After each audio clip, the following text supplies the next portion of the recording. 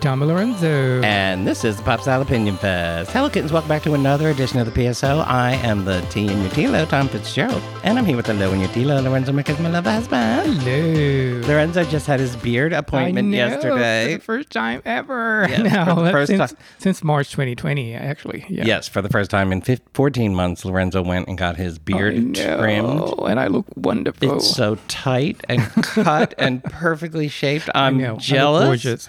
I have a hair and beard appointment, but it's not until next week. Right. So, and then after that, we're hitting the world looking fabulous. I know. Right? Can't wait. Yes, I know. It's a weird time. And you even said, I asked you if, because he went to his usual barber, and I asked you if it was weird to be back there. And you were like, it wasn't so much weird, but all you could think about was how angry you were and how much time you missed. No, it was just a weird feeling because I'm sitting there and I'm looking around and like, all right, this all looks familiar. I was here a year ago. And it just hit me. I was like, wow, I just wasted a year of my life.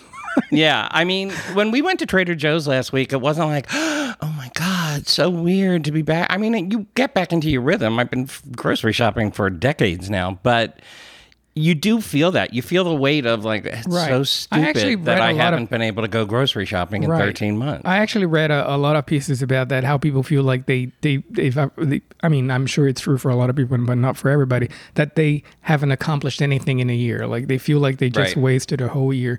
And I'm sure it's true for a lot of people, but not everybody. I mean, a lot of people did wonderful things. I just think getting through this year intact, or took advantage of the year. Yeah, I just think if you got through this year intact and, you did what you did to protect yourself or whatever, I don't think you should judge yourself too harshly about the year. True. We all lost a year, and whether you were productive or not, I don't know. I don't want to get preachy here. Maybe we'll put that in a new newsletter because our newsletter is going well. I'm so psyched because when you start something like this, you're like, can we do this? Can we keep up the pace? And listen, it's only week 1, so I don't know. But we managed 3 newsletters in a week, which was exactly what we wanted for. That's the goal we're hitting. There's been really good response to the essays that we're writing for it. Right. I'm very excited about it. And once again, I want to thank you guys. We wouldn't be here without you guys, and we think about that every day. Trust me, we never take anything for granted. So I do want to thank you guys for subscribing to the letter, following us on Instagram, Twitter, everywhere, because those things do matter. Believe it or not, those numbers matter in a way. So It's how we make our living. Yeah, exactly. And it's how people look at us and say, okay, these guys, have a nice newsletter with a lot of followers. Right. So anyway, that type of stuff. So it's Twirling Through It. It's on Substack, and we're going to have another one up tomorrow. We're trying to hit them every 2 or 3 days or so because we want it to be different from the blog in the sense that we want it to be considered pieces that we spend some time on rather than something we're churning out. Believe me, I shouldn't say churning out as if our blog content doesn't matter, but the schedule's different. The voice is different. The expectations are different. And the newsletter gives us an opportunity to indulge in more long form. Not that we're not talking about... No, but I joke about them as like, they're like a long tweet, kind of thing, meaning that whatever we express, outside the, I won't lie, we've been using Twitter to workshop post ideas and essay ideas. So anyway, happy about that. Twirling Through It. If you would subscribe, and subscriptions are free, it just means it's going to pop up in your email every time there's a new edition. If you would subscribe, that would be super awesome for us because getting those numbers up means this can continue. Mm-hmm. And like I said, it's free. So what else? We have some things to talk about. We have some cultural stuff. I like that this week is a little more fashion oriented. But how about before we jump into fashion, we talk about our new little TV surprise, which dropped this week. It dropped yesterday, on HBO Max. It's Hacks, starring Jean Smart. And I had heard about this for a while. We did not ask for screeners because it was like a half-hour comedy thing, and I was like, right. I don't know how much I'm into that, but I should have known better because it's the great and wonderful Jean Smart, and you give her a starring role, and she's had such a career renaissance in the past few years. I mean, if you don't know, I'm talking about like Charlene from Designing Women, but in the last few years she's done Fargo. She did an amazing job on Fargo. She's currently on Mayor of Easttown. She's been busy. She's doing great work on that. And now she has this new show called Hacks. And what's charming about the show is that the premise is really fun. Right. As soon as it's explained to you, you're like, oh, okay. And they actually execute it in a really fun way in that Jean Smart basically plays a Joan Rivers type comedian of a certain age who's been doing it for decades, and she has a Las Vegas residency, which means she's very, very wealthy in the same manner that Joan Rivers was at the end of her career. But she's getting stale, and she's feeling the pinch of her career closing in on her. And then there's another character who is a failed comedy writer from an LA. She was a failed television writer. She's like a millennial. Right. Very, very different. And the two of them and she winds up working for Jean Smart because they both share the same agent.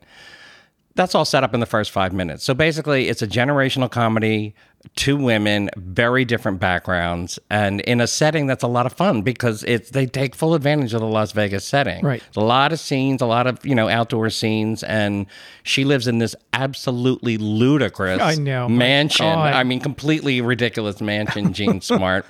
And what I like about it is you could assume going into it that. For instance, that Jean Smart is a bitch, and she's actually not a bitch. I mean, she gets a lot of bitchy lines across, but even before you know the character, you kind of understand the world that she's in, and if she's hard, well, I mean, that's the world that she's in. I think that's I've watched many things, movies and TV series about someone very famous having an assistant or having someone, and their relationship, right? And it's true that you look at it. I mean, yes, the person is harsh and everything, but the whole world is so harsh. You look at agents, you look at all these people, right. Everybody, they can be fired the next day. They can lose their jobs or a client, and it's the same thing. If you watch Call My Agent, it's the same type of environment where it's just stressful on a daily basis for everybody involved. And if you're a woman, a senior woman, exactly, because she's in her 60s and obviously extremely successful, I think the show does a really good job without being heavy-handed about it to show you the hustle. Like, she never stops. Right. You don't get to be... And Joan Rivers actually was just like that. Don't get me wrong, this is not... Really, it's interesting. They have Mrs. Maisel, and now they have this, and both of these characters are based on Joan Rivers, but they're not like her at all. Well, for one, in Jean Smart's case, she's not a Jewish comedian, and I mean that was a defining. That's why Mrs. Maisel is the way it is, because Joan Rivers as a Jewish comic, that was a defining aspect of her persona. Jean Smart isn't like that, and the few comedy bits that they show, she doesn't work blue, she doesn't tell dirty jokes, not really. And they make the point that her success comes down to people from Florida and retirees. Like, it's very safe. Old fans, kind of like old fans. But it's still fun. And it's Vegas, of course. And they're not afraid of making fun of anything. So they make fun of LA and Vegas at the same time, exactly, which is always fun. I'm sorry, go ahead. I thought that all the characters was hysterical. I mean, even the minor, when they're all funny. Yeah. The guy that had the antique shop, I thought was hilarious. Everybody. Anyway, we watched the first two episodes. First two episodes dropped this week. I think they're dropping an episode a week on HBO Max, and it's fun. It's not, as I said to Lorenzo, it's not like the jokes are unexpected. Like, they don't really mine new territories. Not yet. Not yet. It's the first two episodes, and they're establishing a lot. They're establishing a relationship. And a lot of times it hits the exact beat. It's a generational comedy, so, there's scenes where each one of these women tell the other one off for either being young and self-absorbed or old and out of touch. So all of those scenes are a little expected, but they are served with a little bit of sharpness to them. I think in each of those scenes, I was amused by it, even though it was sort of an expected scene. Right. They each get their digs in at each other. I should say that the woman who plays her co-star, the actress's name is Hannah Einbender. I'm not really familiar with her, but she's funny as hell. In the beginning, I wasn't sure, but then she became funny very, very, very quickly. She's very different. She's, like I said, a millennial television comedy writer whose career is in the toilet because she made an offensive tweet, which is actually really on point. Hysterical, the whole thing. Yeah. when her agent goes on about, well, you made an offensive joke, and then you replied several times. Yeah, you know? And you dug in. So, you see this happen so often. So it feels very of the moment. It's not groundbreaking television, but there is no problem sitting watching Jean Smart tear through a jokey script in 30 minutes. I think she's so amazing at the way she looks at the camera and everything, her expressions, the way she delivers the lines. I think she's phenomenal. I really love her. She's just an old pro who's been doing it a long time and has paid. I really don't want to make it sound like she was some sort of unknown, because she's been well known to American television audiences for 3 decades now. But she's sort of like, done the work plowing through network television and sitcoms and various forms of TV movies until she's reached a point now where it's all prestige television, one right after another. I don't want to give anything away. Her Emmys are... I think she's already won Emmys for Designing Women, but man, she deserves some late career recognition. Yes. She's like the Meryl Streep of television. Right. Go ahead. I think the character, it's so much of her, like her career. Her sarcasm is so exactly. So it's interesting to watch that, and also the fact that they are women. They're 2 women. Exactly. It's a female Hollywood. generational comedy. Yes. They're both super smart women. They're neither of them are shallow. Right. None of their conversations are about, frivolous stuff. It's actually about some of it's about heavy stuff. And despite their difference in age, I mean, they're both fighting for their place. Yeah. To get a job or to keep their job and so on. To get respect. Yes, and respect to not have any of it taken away from them. So it's fun. We only saw 2 episodes. Can't really tell where it's going. But like I said, Jean Smart, I can sit and watch her anytime. Do anything. And her co-star Hannah Einbender is actually meeting her joke for joke. So Hacks on HBO Max. Catch the first 2 episodes. They are T-Low recommended. Yes. Let's jump over to the world of fashion. Yes. It was just announced this week that Giuliana Rancic, the host of E's Red Carpet, is stepping down after 20 years. She's going on to do other things. Apparently, she has a development deal with NBC. Hold on. Miss Mimi was drinking my water. Get away. Don't talk to her. Nightmare cat. Anyway, so she's stepping away, and it's if you're someone who's in this world or watches this world of red carpet coverage, it actually is sort of a big deal to see her step down after so long doing this role. She's sort of the Barbara Walters of the red carpet. Right.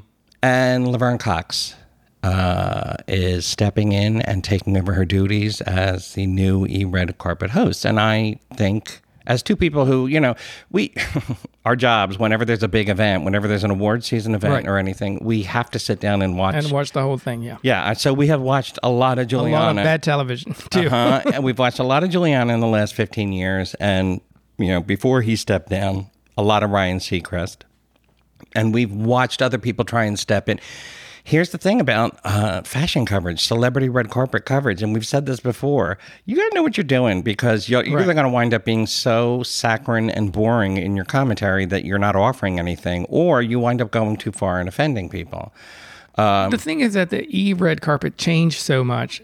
At first it was like very shallow, very, light. Who are you wearing? And then people start complaining about it, that they would only ask about what they were wearing, not their jobs and or whatever movies. And it's silly. I know. So they kind of changed a little, became a little more defensive and cautious, way too cautious, overcautious. Right, and then it changed the conversation that they would sort of like pretty much apologize for asking what they were wearing, right, kind of thing. And then it moved, and then they started hiring all these people.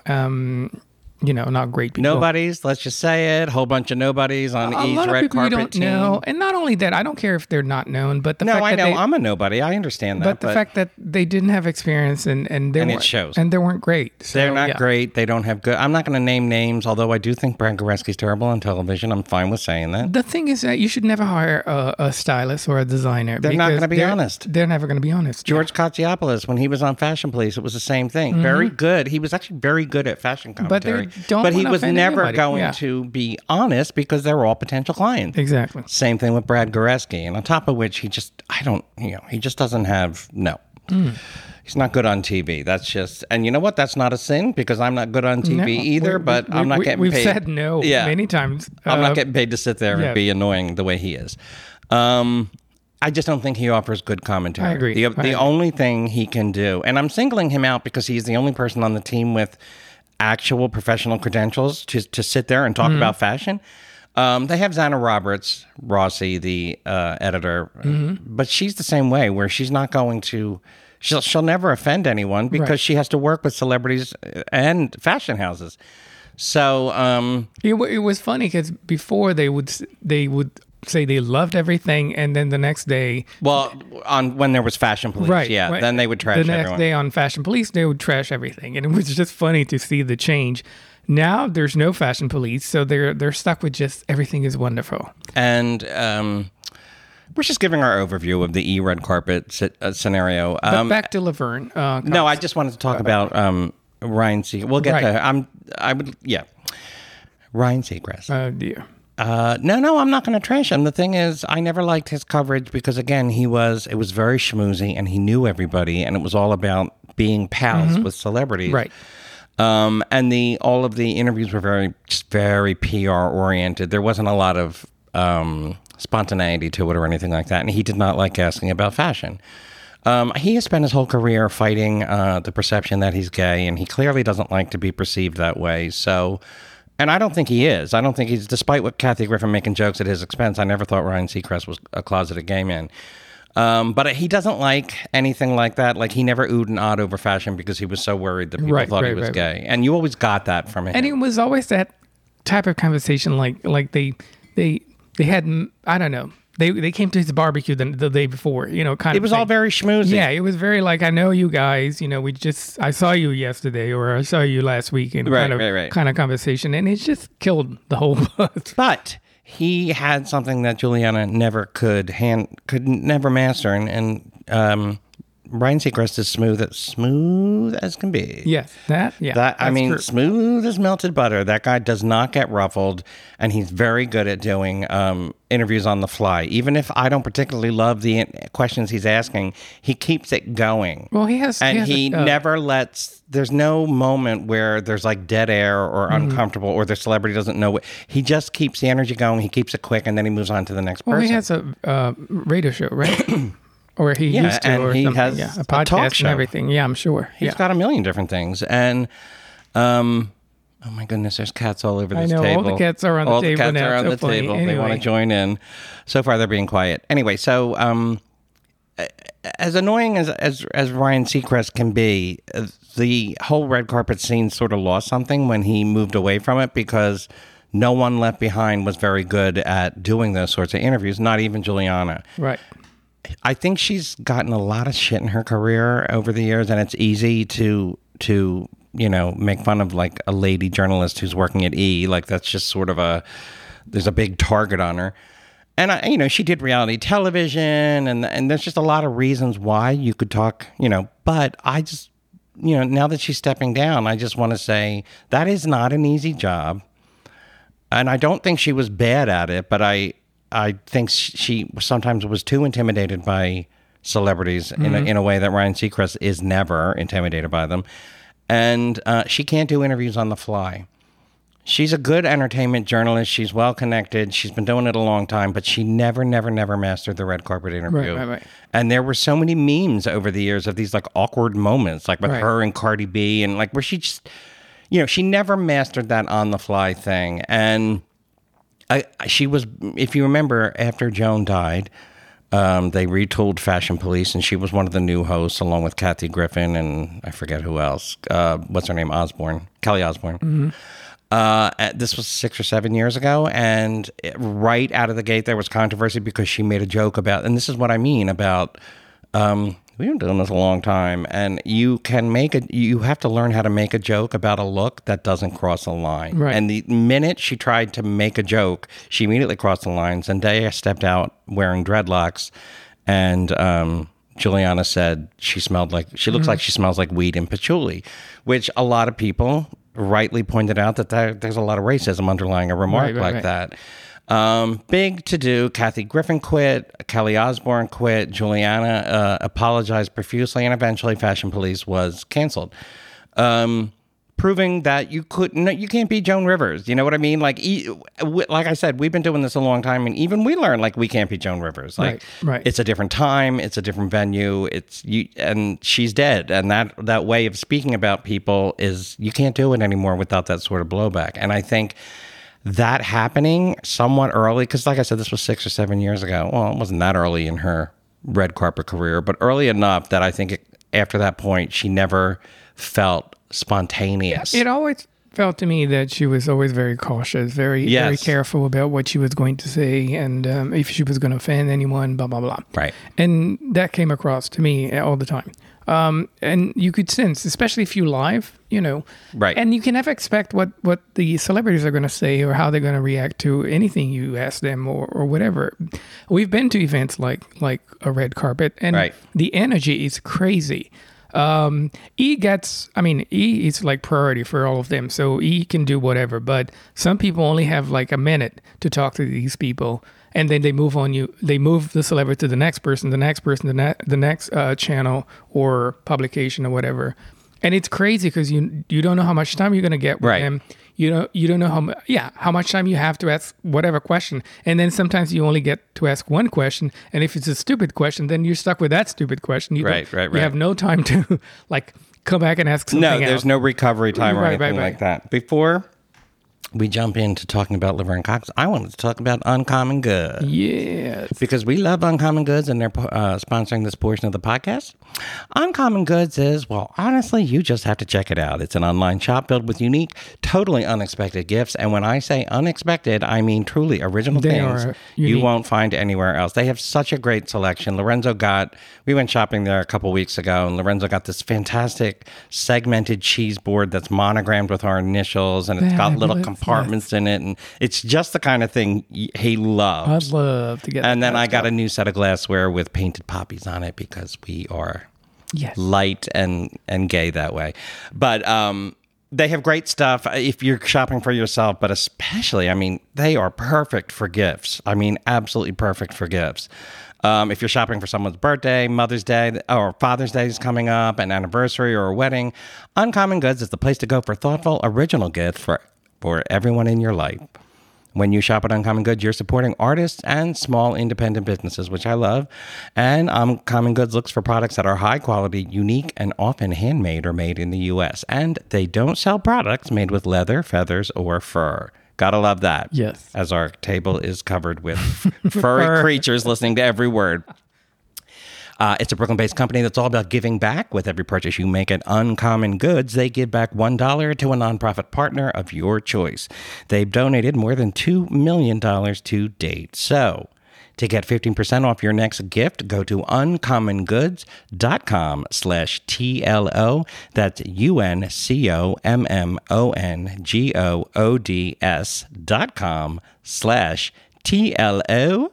for 15% off. Don't miss out on this limited time offer. Uncommon Goods, we're all out of the ordinary. They are amazing. Yes, amazing. All right, so Ryan Seacrest is gone, Juliana Rancic is gone, and we don't like Brad Goreski on the air. I don't know the guy. I'm not trying to make it personal, but I just can't listen to him. I guess that's a little personal. What do I care? Is he listening to this podcast? I doubt it. He's sitting at home counting his money. Mm-hmm. So now Laverne Cox is coming up, and I don't know what her first assignment will be. I don't know what... I think there's an MTV... I think the VMAs are coming up, or maybe it's the MTV Movie Awards are coming up. Yeah, they're coming up soon. So she'll probably wind up doing something like that as her inaugural go, and that's great. I've seen Laverne on the red carpet many times. She loves being on the red carpet. And she loves being interviewed on the red carpet. Right. She's always bubbly. She's always excited. She's a girl who loves Hollywood, loves celebrity, loves fashion, and is not afraid to talk about it. Yeah, I still remember the first time she was on the red carpet with Juliana for E! Yeah. And she was so excited to be there. I remember her saying like, oh my God, I can't believe I'm here. Right. I watch you on TV all the time. Right. So she has that excitement. I think she's perfect for... I do, and I don't think... to do that kind of job. If she had to, I don't know, interview Megan Thee Stallion or Cardi B or someone, she wouldn't be intimidated the way Juliana tends to be. She'd get right in there. She'd do that with anybody, I think. That's just the way Laverne is. I think she's exactly the right choice. Of course, as soon as Juliana's retirement, she's not retiring, but she's not doing red carpet stuff anymore. As soon as that was announced, there was think pieces that were coming out that the red carpet is dead. And to me, that's like saying, they point to the recent award season and the ratings were terrible on all of these award shows. Everybody was, their awards were in the toilet. But, okay, there's, clear and obvious reason as to why that would be the case. So it's sort of like, if you're looking at the crappy red carpets of 2020/2021's awards season and saying red carpets are over, that's like looking at restaurants and saying the restaurant industry is dead forever. No, they had a really bad year and they've struggled through it. But when it comes to red carpet, there's this whole thing, we've complained about this a lot in the media, that they really want to talk about how things are going to change and things are going to be different at the same time that they're also arguing that things can't change and can't be different. So you get a lot of this, red carpets are dead because, we don't believe in frivolous. That is such nonsense. It's not even funny. The red carpet will only be dead when celebrities start paying for their clothes. Exactly. That's when it's or when fashion houses decide that it's not worth the trouble. But it's been 100 years and they haven't decided that yet. The only reason why they get free stuff is because they advertise whatever they're wearing. Right. And those houses, those fashion designers in-house, they spend a ton of money. It's not on going just anywhere. One look. Exactly. And it's not just making the look, it's delivering the look. They set up tents, they rent hotel rooms, right. and they have all this incredible production just to dress you for one night. So it's no joke when you bring up things like hotel rooms, the peripheral economy surrounding the red carpet. When you add up things like the paparazzi, the limousine drivers, the hotel rooms, the makeup artists, the jewelry, the people who provide the jewelry, the people that do the hair, the stylist, the fashion designer, the publicist. Yeah. The money on the table and the number of jobs that are on the table every time frickin' Kate Blanchett steps out on the Met Gala or something like that. Like, it's not even measurable. And I don't think some people know that the movie companies and the TV, the big ones, like Disney, they will pay for it. They actually have a budget for that. Yeah. They'll pay the stylist, so that you can come up with a look for that person to promote the movie. Right. This is our job, and we've been providing celebrity style commentary throughout the lockdown and everything, using whatever tools we could when there weren't red carpets. And I can tell from my own experience, the idea that there isn't still an audience for this stuff is insane. It's not true at all. Right. Our engagement numbers post Oscars were sky high, the way they are every Oscars. Right. Just because people didn't watch the show. That's the thing. The people who are really devoted to things like red carpets are the ones that are watching the Oscars in a weird year like this. I still say this. All these producers do not understand how much the viewership watches these shows to look at the outfit. Right. It's the number one thing everybody talks about the next day are the speeches and the outfits. It's like attending a party. And for the entire time I've been doing red carpet commentary, I've been observing this reluctance on the part of the people who produce these shows to acknowledge that. Right. That is a big part of it. Stop acting like it's not. If you want to just know who won, you read a list. You could read them off a list. Yeah, you just read a list the next day. Right. But you want to see the whole thing. You want to see the person accepting, giving you a speech and wearing a fabulous gown. You want to see the glamour. Yeah, exactly. You want to see the red carpet disasters, whatever. All righty. Is that all we're going to say on that? Good luck to Laverne. Yeah. Really, really, really looking forward to it. I'm excited, yeah. And especially, we watched her come up. Laverne follows us on social media, and I think part of the reason we've never interacted with her, but I think part of the reason she does, and she's followed us for since the beginning, because we were covering her in the beginning when she first appeared on Orange Is the New Black. We jumped on the chance to have a trans woman on a red carpet, and she was on a red carpet attending these events. And this was, revolutionary 5, 6, 7 years ago when she burst through. And I think we handled her correctly in the early days in a way a lot of people didn't when they were originally talking about her. Oh, do you want to talk about the Netflix thing that came out? No, and actually she replied to us in the beginning because we were joking about some of her items. I believe it was her clutch or her bag or something. I don't remember that. And she's saying that, yes, it's cheap. Something like she couldn't afford it or she didn't have designers sending her stuff yet. That was in the beginning. Well, now she has everybody. We were very good about acknowledging that, about acknowledging that her access wasn't the same as other actresses and that it would take her. And it's not a problem for her anymore. People like Christian Siriano came along and started dressing her. It's much better now. It's still not on the same level of Nicole Kidman or anybody like that. But she gets a lot more stuff now. She gets a lot more stuff. I just wanted to say the Netflix God dubbing thing. Oh, dear. What was it? Oh, it was for A Promising Young Woman. And what was it, in Italy? Yeah. Because she's got a small part in Promising. A small but notable. There's not many parts in the movie, so she stands out, Laverne. And the movie was on Netflix in Italy, and they dubbed it, and they used a man to dub Laverne's voice. You shouldn't laugh. No, I'm laughing because it's so ridiculous. It's so awful. It's so awful and ignorant. I can't believe they would do something like that. Yeah, I mean, so she's still fighting this weird shit. But I gotta give her credit. Just an interesting thing. I was watching a Tab Hunter movie 2 days ago, and it's an Italian movie he made when it was like 60s or 70s when he couldn't get anything. So he made this movie in Italy, and they dubbed his voice too. And the interesting thing is that his voice is very like this because he's the prince or, whatever this character that he has to act very macho. And I noticed the voice and I was like, so I guess it's a thing in Italy. Voice is a thing in Italy. Anyway, I'd be fired the first day. Yeah. Okay, so staying within the world of fashion and also the world of television, Halston, the limited series from Netflix starring Ewan McGregor as the eponymous designer, dropped today. So we are finally able to talk about it. Yes. We'll have, or already do have at the time this drops, a review on the site. We definitely...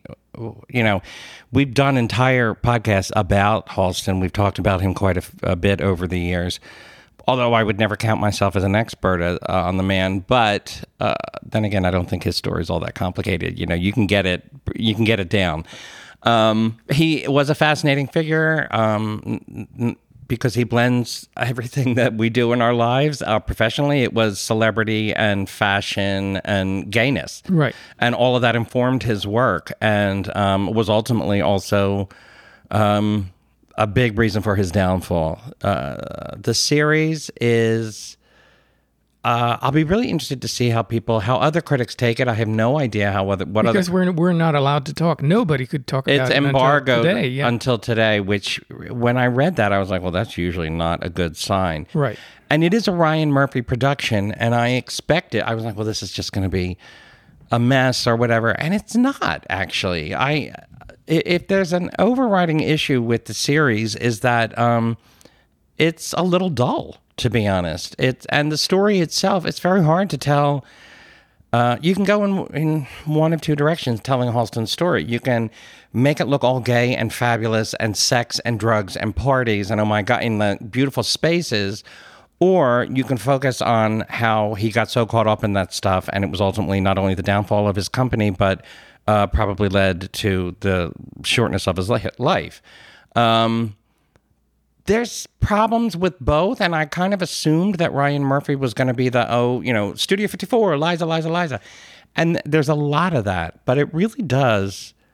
I mean, the series is a tragic story, and it doesn't shy away from that. And there's only 5 episodes, I think. And so. Each episode gets just a little bit more depressing. Yes. That's the thing. You go through it, and it's like, well, this isn't fun. But to be honest, if you were doing an honest telling of Halston's story, it gets less fun as it goes on. That's the point.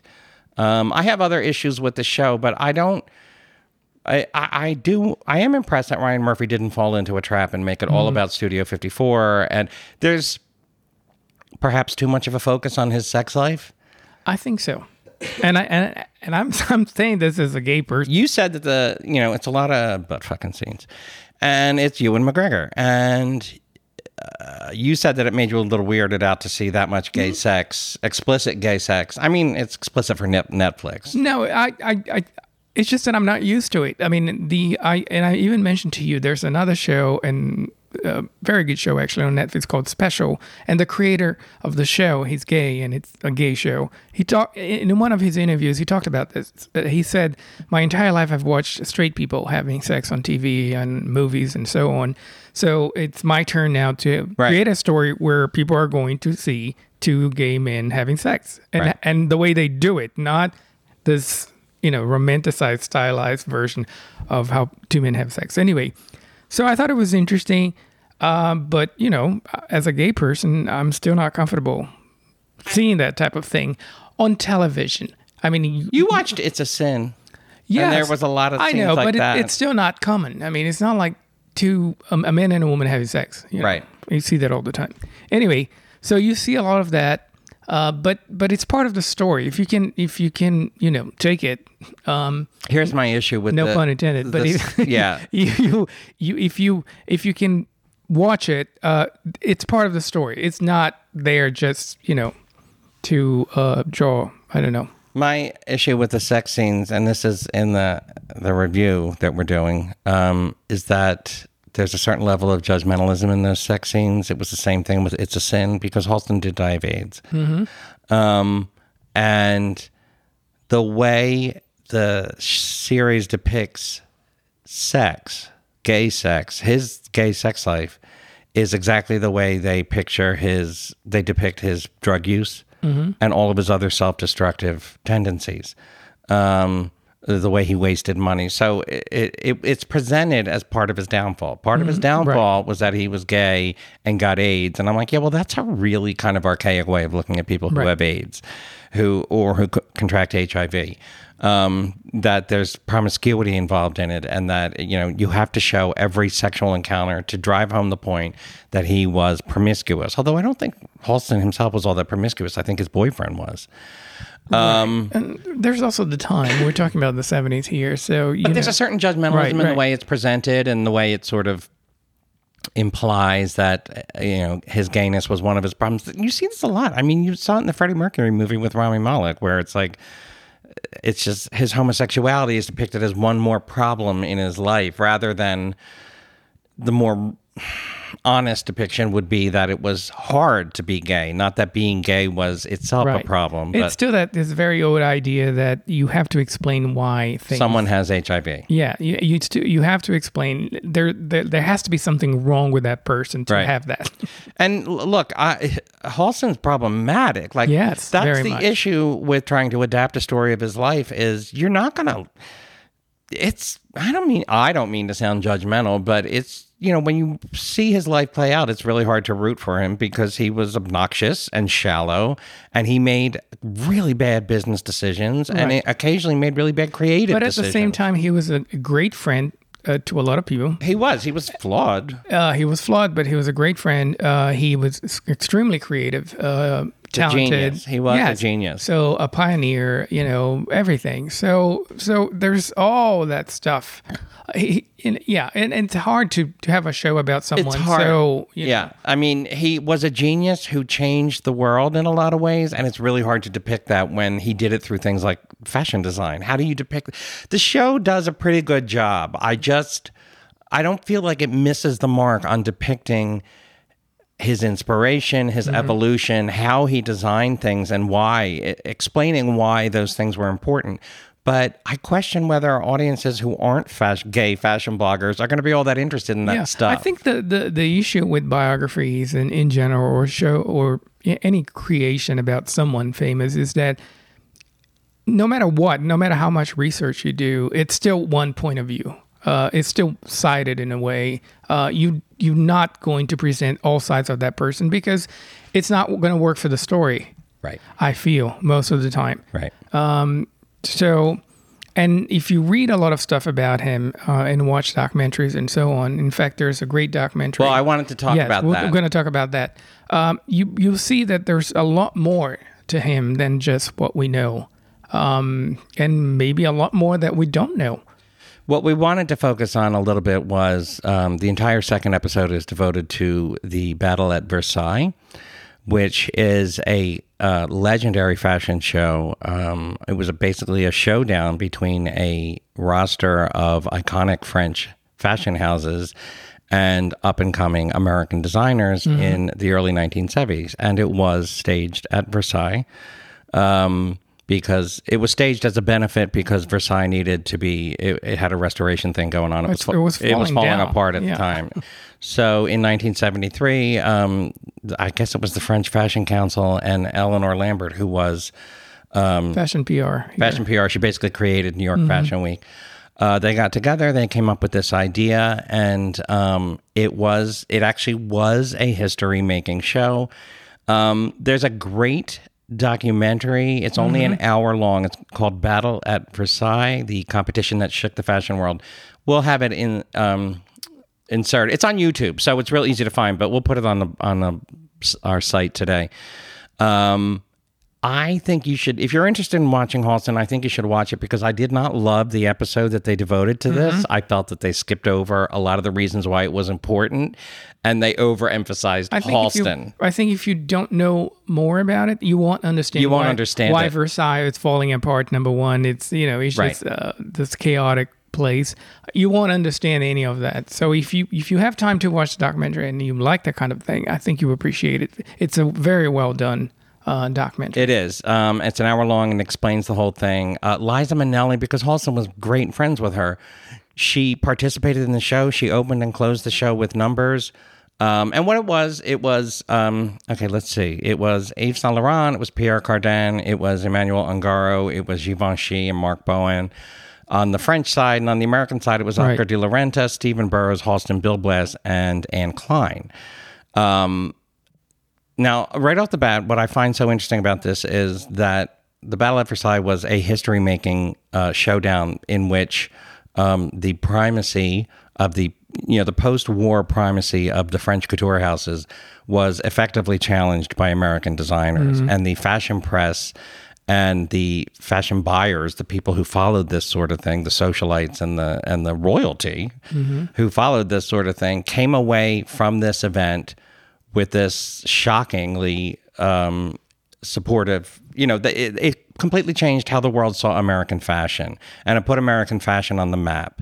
And part of the reason why it did, you know what? I'm going to let you. Can you talk? Because you are so the fashion guy. I think the reason why the event is so important is because it really represents what was going on at the time. In America, in the world, in general, and all those French designers represented, and designer who showed at the event, they all kind of represent this very old idea of fashion, post-war fashion. Yes, it's this idea of fashion, and that they were relying on that kind of like history and culture, and didn't really want to pay attention to what was going on, and the Americans had no choice but to replicate everything the French people were doing, because that's exactly what they were doing at the time. They would watch the French shows, see what's going on in France, and then kind of do the same here in America. So that's the only choice they had, unless they came up with something completely different, and that's what they did. They created American fashion, well, when you look which at was very much influenced by the time, what was going on at the time. Right. So that was very important. And then so they decided, we can't do what the French people are doing. We're going to have to present what we do. And that was new and different. And that's why it was so famous and so important and famous. And that's why the guests loved it. Right. When you look at the names, the lineup of names of American designers, you're talking about Anne Klein, Bill Blass, Halston. You're talking about the designers who created American sportswear and ready-to-wear. Right. As we know it today. And the French were coming out of a couture tradition. And it's amazing to me. You can watch this documentary. There have been books written about this night. There's almost no footage of it, and there's almost no photographs of it. Because they had no idea it was going to be so big. Liza Minnelli's on stage. Princess Grace and Elizabeth Taylor are in the audience, and still no one took pictures. It's insane to me. So all you have mostly are people's recollections of the night, and people are willing to talk about it because it was such an exciting night. And everybody talked about the French show being very traditional and having like ballerinas in it and being a very couture sort of tradition. And they talked about how the French didn't use music the way Americans did. That when you went to an atelier, right, or a couturier, they walked and you could hear the floorboards. You know, that's not the way the French did it back then. They held numbers, and they would announce the numbers, number 25, and then the socialites would order that number in their size. Yeah. Booklet thing or whatever, and then notebook, and they would write the numbers down. But people like Bill Blass and Halston and Anne Klein were designing for women, not right. socialites. They were designing for the way that women lived. Right. Bill Blass and Halston in particular, well, actually all three of them, Anne Klein, were notable for incorporating workwear into their design and how they approached the idea that the women they're designing for are not wives and socialites, but women with careers. The great thing about the documentary that we're talking about, and that actually made me cry a lot, is that they got to interview all the models, the black models. And that's the other reason for their success. Just so wonderful to hear them explain and talk about how important that moment was for them. Their careers took off because until then, they designers and fashion houses didn't use a lot of black models. Right. And they were all there because the American designers used them. Well, Stephen Burrows, one of the designers, right. is an African-American designer. It's kind of a shame. He never had the notoriety, he never got the business right. that, Bill Blass and Halston never got. But in retrospect, he is largely considered to be one of the greats of that period. Right. So he brought a lot of fashion models. He had a studio in Harlem, so he had a lot of black fashion models in his little coterie, but so did Halston. Halston liked people like Pat Cleveland. He liked all kinds of and women. He loved to use black models. So, and perhaps not surprisingly, the French at the time were not using a lot of black models. So it was notable, and they weren't just black; they were American black models, and a lot of them were coming from like urban inner city backgrounds. They weren't coming from finishing schools. So they brought this sense of attitude and the sense of street to this high fashion setting. And the French, they love that shit. They go crazy for shit like that. And everything worked towards that. Anne Klein was, I don't know if because she was dying. She was dying of cancer at the time. She was dying of cancer at the time, so I don't know, because she felt like, all right, I'm going to do something that I haven't done before. So her collection was African inspired. Yeah. So she had all these wonderful black models and the fabrics, the print, everything was very African. And again, so something completely different. Right. So everything was amazing. It was, and it was change. It really did change. Even like Yves Saint Laurent came away. Right. He was a big snob about American fashion at the time, and he came away basically saying they kicked our ass. Like, he wouldn't have worded it that way, but he acknowledged that they were what was next, and France really needed to take a look at what it was doing. Josephine Baker was there which, again, Josephine Baker is a legend, of course, but in 1973 she was well past, she was she was an older woman, and Liza was young, and she was doing Broadway show tunes at Versailles. It was very exciting for the French to see, and it was just amazing. Seeing Josephine Baker at Versailles probably wasn't as exciting to them. No, it felt. But my point was how Josephine Baker just loved the American presentation. And she loved the black models. And then went backstage and hugged all the models. Yeah.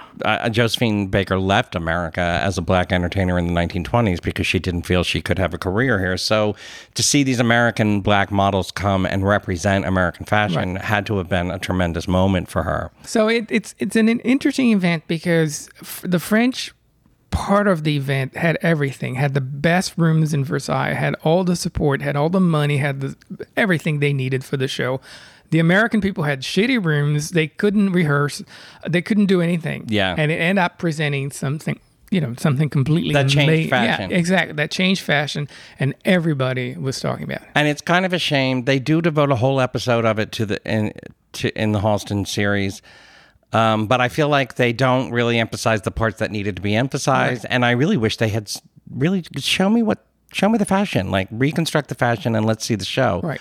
There were bits and pieces of it. And it being a series about Halston, it tended to elevate him as the one who saved. Well, it does make sense a little because the show is about him, so they focused on him. Yeah. But other accounts that I've read, and even the documentary, I think it makes the point that Stephen Burrows, the black designer, is the one that the French really went nuts for. So one final thing, and then we've got to wrap this up. I think it's interesting to look at this lineup and note that, on the French side, it's Givenchy, it's Saint Laurent, and it's other names that are still around, like Emmanuel Ungaro and stuff like that.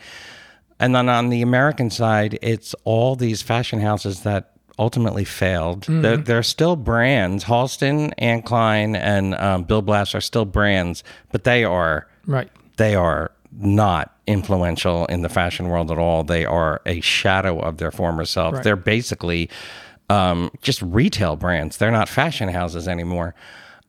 Stephen Burrows never made it. He never fully got his due as a designer. So for all the history-making work that they did in terms of their designs and the way they changed the way people look at fashion, it's a shame that it did not. Right. And you made a point before we flipped on the mics that, some of those French houses are just establishments. They're institutions. And when you look at these upcoming American designers in the 1970s, they weren't institutions, they were businesses. Right. And in the end, they were subject to a lot of bad business decisions. I still think that the American fashion industry should still be proud. Everyone involved should be proud of what they do. Oh, because sure. when you think about fashion, you can only think of Italy, France, and the United States. I mean, everyone... And Great Britain. To a certain extent, but like when you think about real fashion or doing a lot of fashion, having a ton of designers, yeah, you're right. I would include that as well, but nobody else. No. So it's a tough business to be on the world stage as a world leader in that industry, and to own. I mean, the American fashion industry as an industry is really only a little more than a century and a half old. Right. Because prior to that, it was all European. It was all imported European stuff. That's how fashion was done. And not only, another important point before we say goodbye, it's that the French people felt the pressure to do, the type of fashion that Americans were pushing for, a more casual fashion, more sportswear. And the French industry and fashion industry and the designer, we're still stuck with haute couture and all these incredible, expensive designs. And Halston, for example, he was doing like jumpsuits and doing all these incredible trench coats and stuff like that for women to wear, to go to work and all that kind of stuff. And so, in a way, they did create that the American designers create that or push for that. At least, right. Anyway, so I do think I'm a fan of American fashion because I do think they've done a lot. Yeah, and it is truly a shame that Halston is largely a forgotten figure, and his influence is still felt, but it has been so disseminated and watered down and copied that it's kind of hard to. Yeah, it's interesting to see someone like him. I mean, a lot of it has a lot to do with him. I mean, you really have to blame the guy for a lot of things that happened to him. That's why his story is hard. But at the same time, like being criticized for creating a line for JCPenney, right? Yeah. At the time, and he was. I mean, they killed him because of that. Yeah. And now you see all these houses, all these fashion designers creating for Target. H&M and Target. So, things are different. So he did get a lot of criticism that, kind of affected him in a way, his business and so on, which wasn't fair. But at the same time, he was self-destructive, I think. He had a lot of demons. I don't think the series does a good enough job of explaining why he was the way he was. Right. I think if you understand gayness in America at that time, it explains a lot. Yes. But I don't think the series does a good enough job of establishing. He just comes off shallow and self-destructive. And I can look at his story and go, yes, he was shallow and self-destructive because he was gay in that society. I think that's a point that most shows don't cover or touch on, is the fact that gay people, when they had all that liberation and they came out of the closet and they felt they were free, they also became very responsible in a way, because that's how they saw freedom in a way. And there was no there was no example. There was no guidebook. There was nothing to tell them how to act or how to behave or how to go on with their lives as a gay person out of the closet. And that affected a lot the business, their career, and everything they did, combined with the times, of course, that was all about drugs and sex and everything else. Yes. Agreed. That's kind of a heavy point that we could devote an entire other podcast to. But no, that's totally true. And as much as I enjoyed Halston, and I recommend it, although it is a slog at times, it never quite explains the man as well as maybe it could have. And the thing is, you look at his life, and it's really hard. You have to come up with an explanation for his life because he didn't tell you. And I just feel like Murphy wasn't, or the whole team up behind it, the writers and everything, just weren't capable of making that leap and saying this is why he was the way he was. It wasn't because he had a lot of sex, and it wasn't because he was from Indiana, although that was part of it.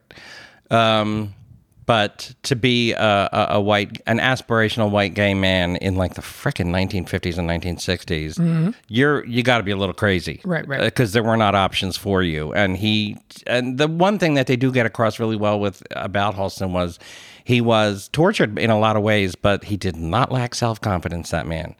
He basically bullshit his way into a fashion career and then followed it up with real work. But anyway, it's getting late, and we have posts to get together today. I need to get that review up for you guys. So until we're back next week, take care of yourselves, and we'll be back next week with whatever crosses our eyes or crosses our desks. Until then, love you, mean it. Bye-bye. Bye.